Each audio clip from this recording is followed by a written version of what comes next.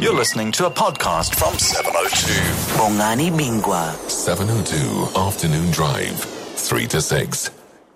Of course, at this time on a Monday, we do speak to a leading media practitioner, an editor, a leading journalist to try and get a sense of what the news cycle looks like for the coming week. So stories to keep an eye on. And of course, we are now joined by Peter du Toit, who's the Huffington Post editor-in-chief in South Africa. Peter, good afternoon to you and thank you for your time. Thank you so much and good afternoon to your listeners. Of course, the big story, no doubt, for almost all of December is going to be the ANC's National Conference. 5 days to go.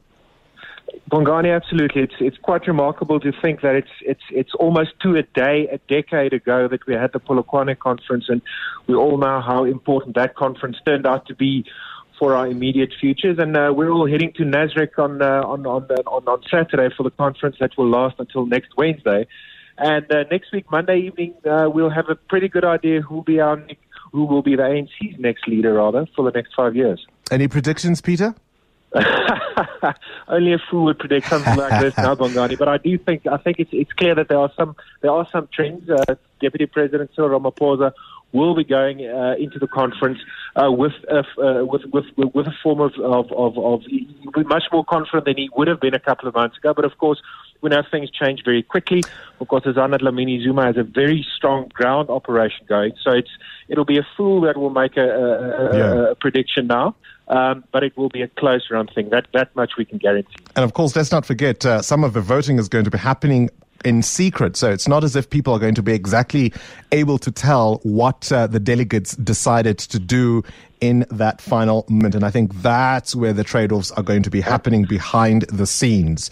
Absolutely right. And at Polokwane and at Mangaung, there was visible and very, very clear intimidation of candidates. Candidates, when they went into the voting booths, they were implored or they were forced and they were bribed and bought out to take pictures with their cell phones of their polling where they made their crosses, and they had to send that out to their handlers. And this time around, cell phones will not be allowed in the polling booths, which makes for a very interesting dynamic, because we've heard some delegates saying they've been offered from 15,000 rands up until 70,000 rands for their vote, but there's just no way for them to give a guarantee to anyone that they voted how their handlers wanted them to vote. So it will make for something very interesting. Of course, we also know that delegates they won't be held to the mandates that they were given by their branches. They don't have to vote like their provinces asked them to. So there's a lot at play over the next couple of days. There's a lot at play at Nasrec on Saturday and Sunday, when delegates can still be swayed to vote one way or the other. Of course, in sporting parlance, it's anyone's game at this stage. And of course, Steinhoff is another story that's just not going away. 300 billion rand almost later, all gone. I mean, can this news year just end up, please? Because we've been inundated as journalists by massive news stories every single week. And last week, when the Steinhoff thing broke, I think all the newsrooms in the country were getting things ready for the ANC Nasrec conference. And then the Steinhoff scandal is a big story. I saw over the weekend on social media there was a lot of criticism on the media, saying that the media have been ignoring the story, which I totally disagree with. We've been covering, 702 has been covering it. Every single media outlet has been covering this story from every conceivable angle, and it's something that everyone will still be following up. We talk about corruption in the public sector. This has made it as clear as daylight that corruption in the private sector is every bit as bad as it is in the public sector. And of course, the continuing fallout, I guess, on Mxolisi Nxasane's termination, or at least the idea that he can't be brought back, that judgment by the High Court in Pretoria on Friday.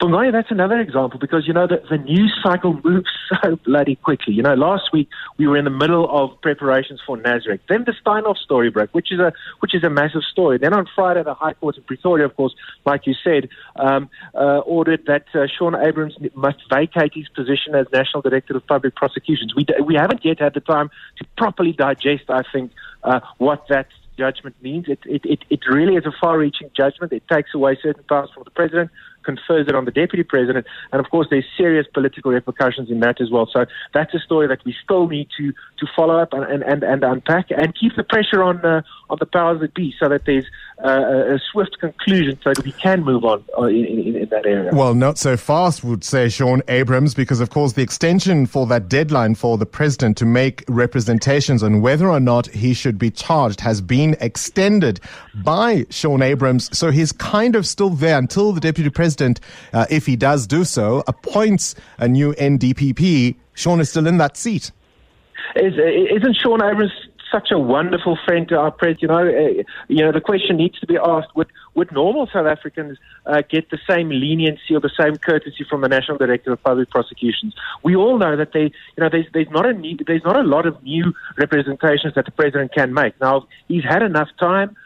All the other affected parties have made their representations. Why couldn't the president deliver his representation in time? So there's a lot of political machinations going on in the background. But I think from the president's point of view, he made a very good call when he appointed Shaun Abrahams, didn't he? Peter du Toit, Huffington Post editor-in-chief, on the line there from Johannesburg. Those are the stories he says you should keep an eye out for this week. The national conference of the ANC that begins in 5 days. Of course, the Steinhoff's not going to go away. A continuing fallout of that High Court judgment in Pretoria from Friday. And of course, the extension for the president to make additional representations on his possible corruption case.